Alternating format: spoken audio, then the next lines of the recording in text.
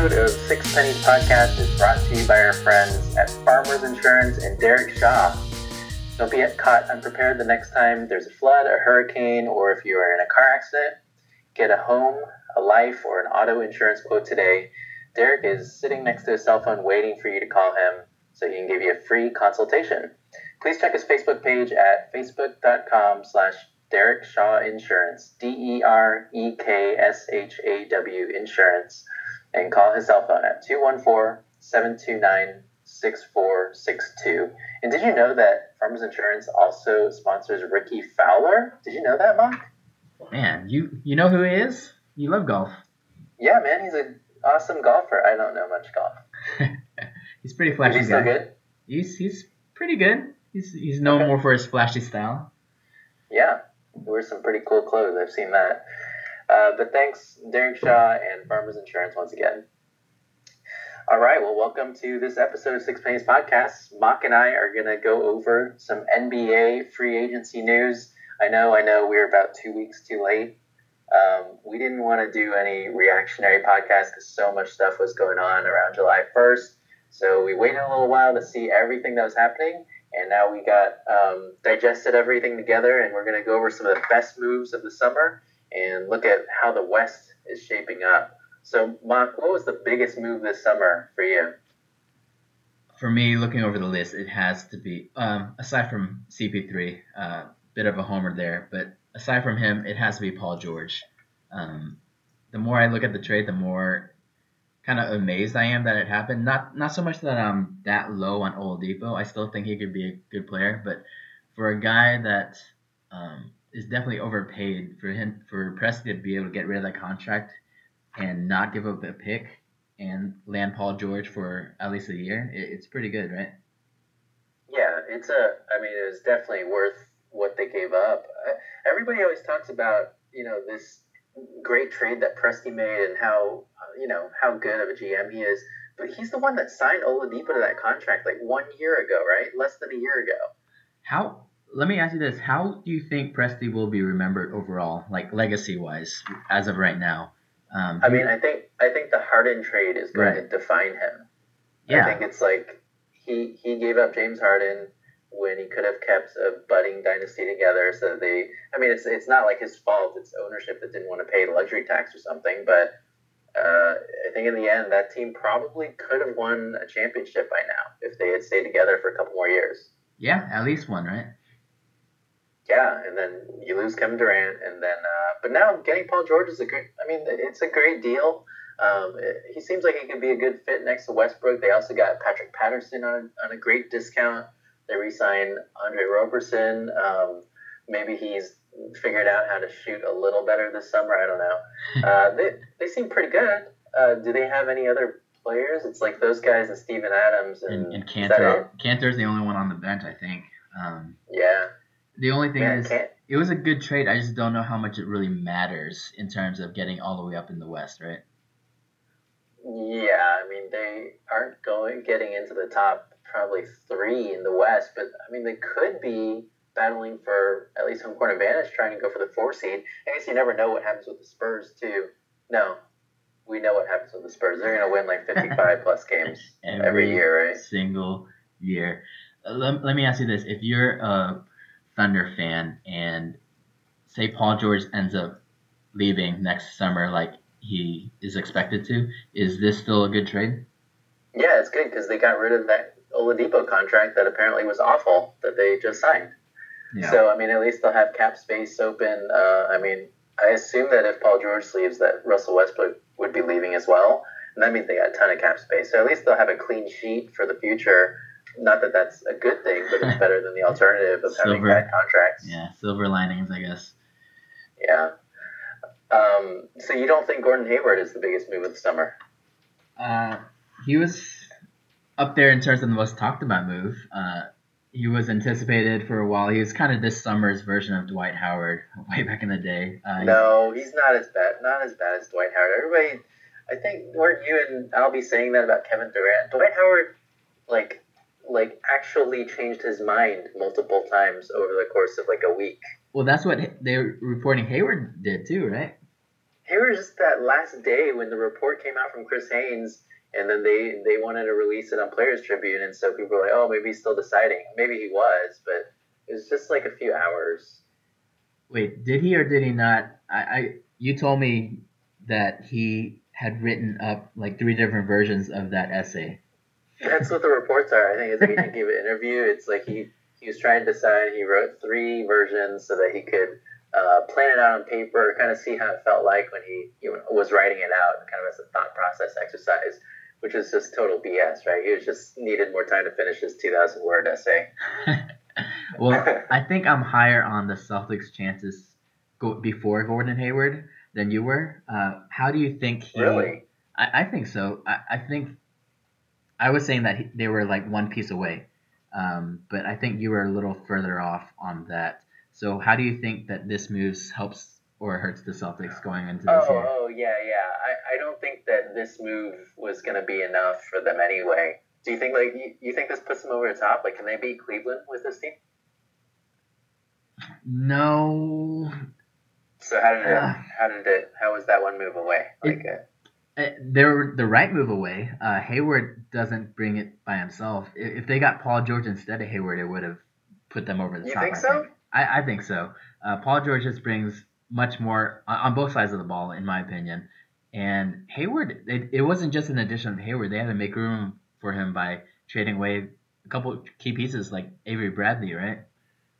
Yeah, Avery Bradley and Kelly Olynyk, but I don't know. I mean, yeah, the Avery Bradley trade is going to be tough for them because now they're pulling in Marcus Smart and expecting him to be that stopper on a full-time basis, and that guy can't really shoot. That kind of causes some problems on the offensive end when he's in the game. And then, some of the other moves, I mean, they traded Bradley for Marcus Morris, who plays the same position as Gordon Hayward, kind of, right? And they kept Jay Crowder because he has a better contract than Bradley. Great but contract. He's also a small forward. Yeah. They drafted Jaylen Brown last year, small forward, and then this year they took Jason Tatum instead of holding on to the number 1 pick and getting Fultz.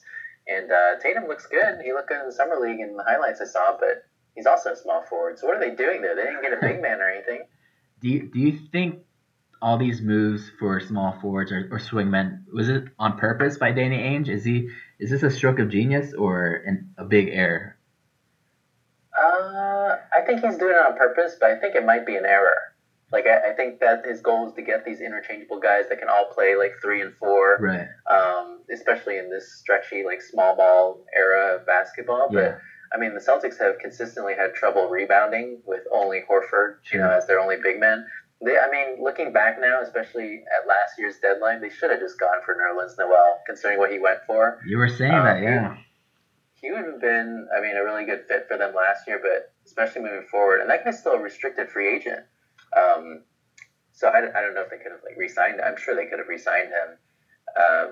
It seems like he could have been a good fit there, or at least some other, serviceable big man like that. Yeah, I don't know who else has the money out there anymore to even make an offer for Noel. So it looks like Dallas. You think Dallas is going to get him on the cheap?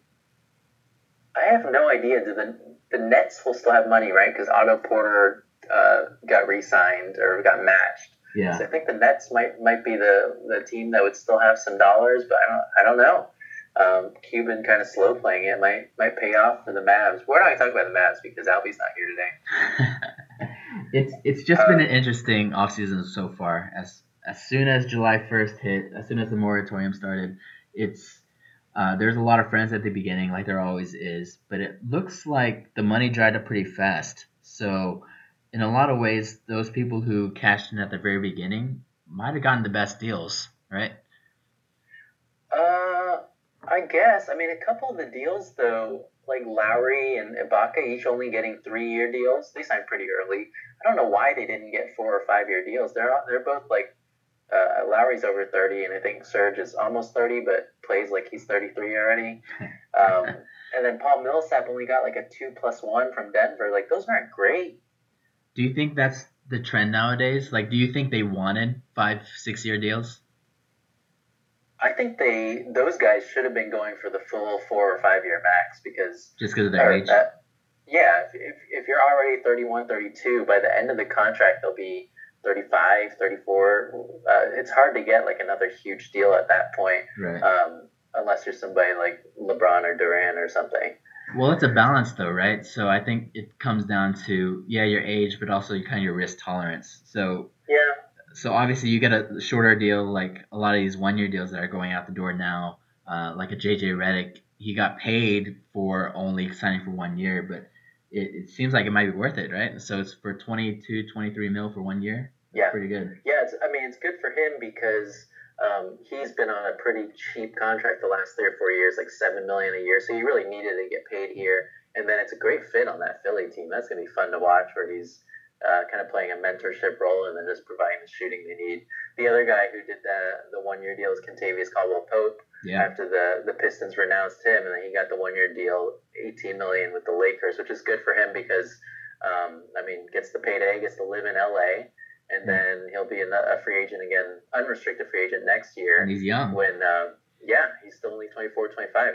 His stock can rise this year playing on the Lakers and taking over a lot of scoring opportunities there. Yeah. So you mentioned Millsap's deal earlier. He got paid quite a bit as well, but only for 2 or 3 years. I think it's 3 years, 90, but the third year is a team option, so it's really 2 years, 60. Yeah. Well, we'll see how much the cap rises at that point. Millsap, I think, throughout his career has, like the past 5 or 6 years after he was in Utah, I think he signed like a 3-year deal with Atlanta and then a 2-year extension.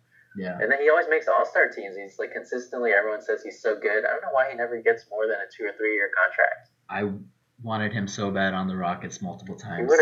He would have been really good, like next to Dwight, like 3 or 4 years ago when we thought Dwight was good. Yeah, he was good back then. He did his job back then.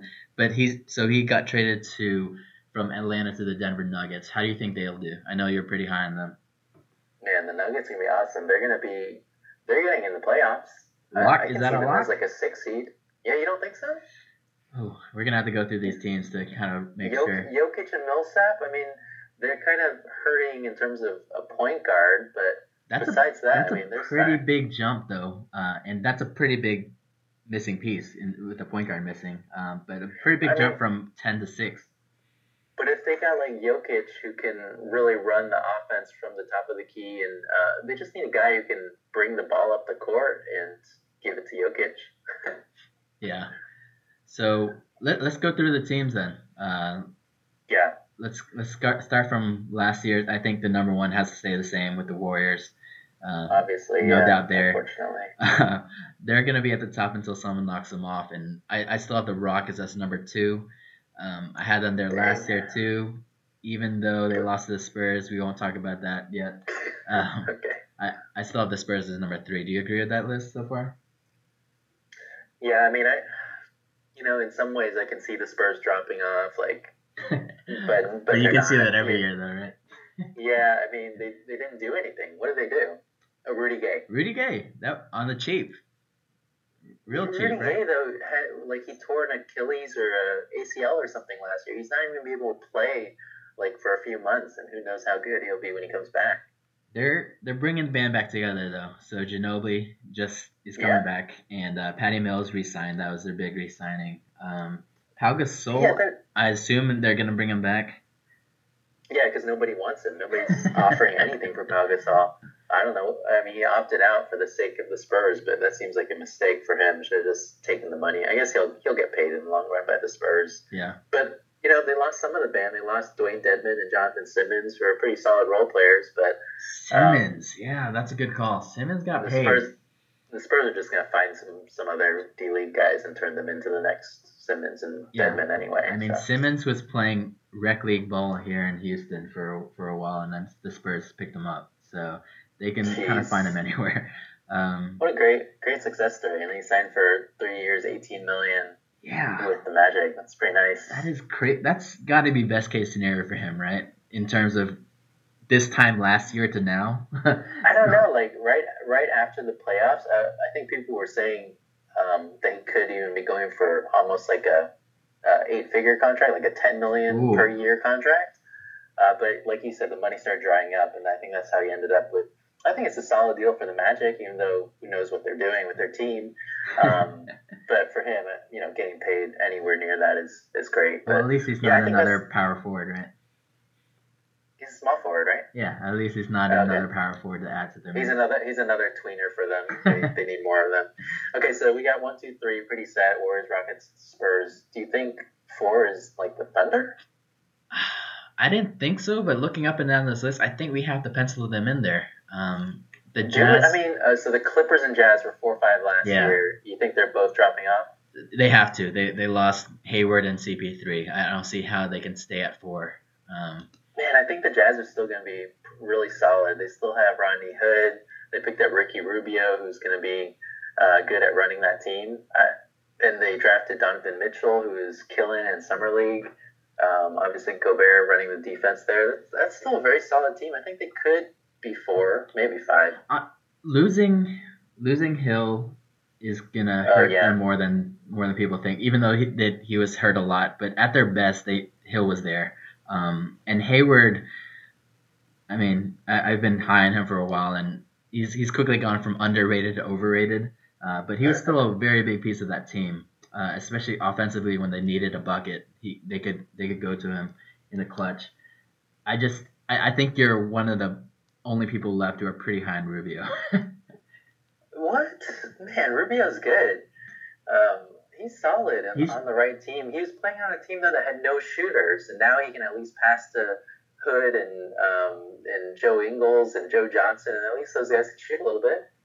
But Rubio still can't shoot. That's the biggest issue. Yeah, I guess.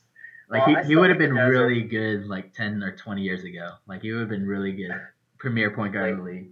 Yeah, kind of like the Rondo, like 8 years ago. Yeah. But okay, so we got at least 4 teams. I still think the Jazz are going to be in the playoffs. So you have them 5? Probably around 5. I got like the Nuggets and the Wolves after that. The Timberwolves adding Jimmy Butler and Jeff Teague. They're in there. So you got 2 teams jumping into the playoffs from last year, Nuggets and the Wolves. That's pretty big. So Clippers, you have out or in? You have them at 8. Clippers are so borderline. I guess I think I'd take the Blazers at 8 over the Clippers right now.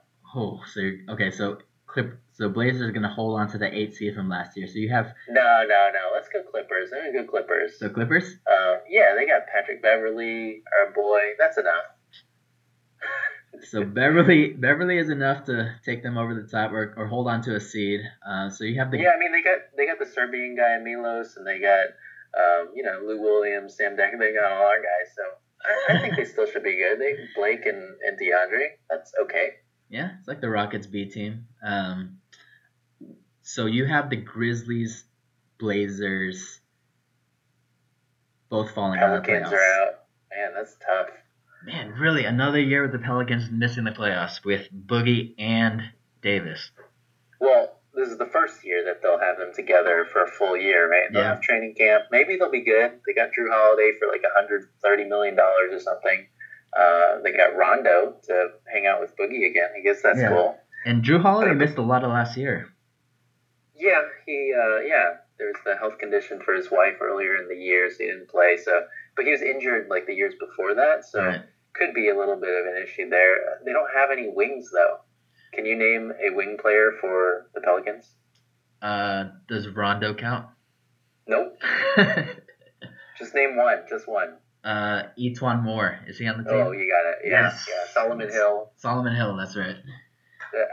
I mean, those names are. So you still think the shooting is going to be their downfall?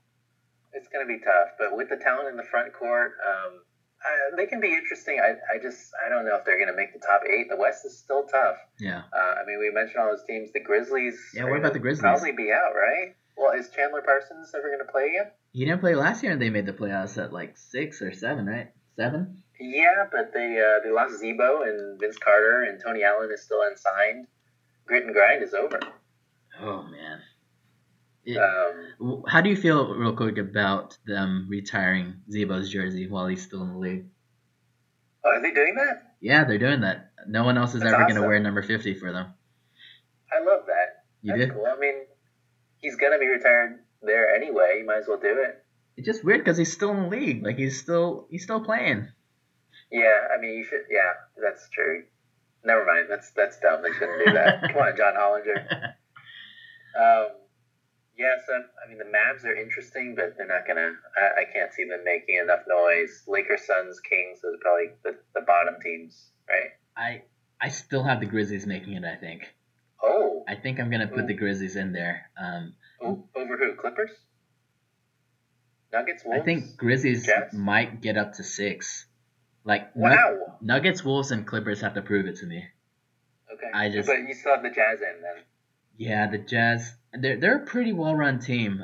Their offense is, the ball moves. It's not quite Warrior esque, but it's up there. That's what happens when you got Ricky Rubio. Wait, so that is your number 5 then?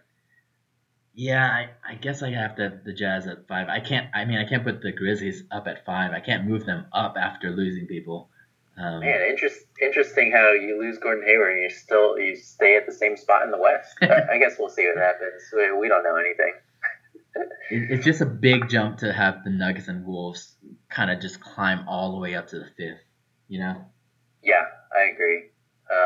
Because we thought the same thing about the Wolves last year when they got Thibodeau. We thought they would make that big jump into the playoffs, and there's a bigger transition than we thought.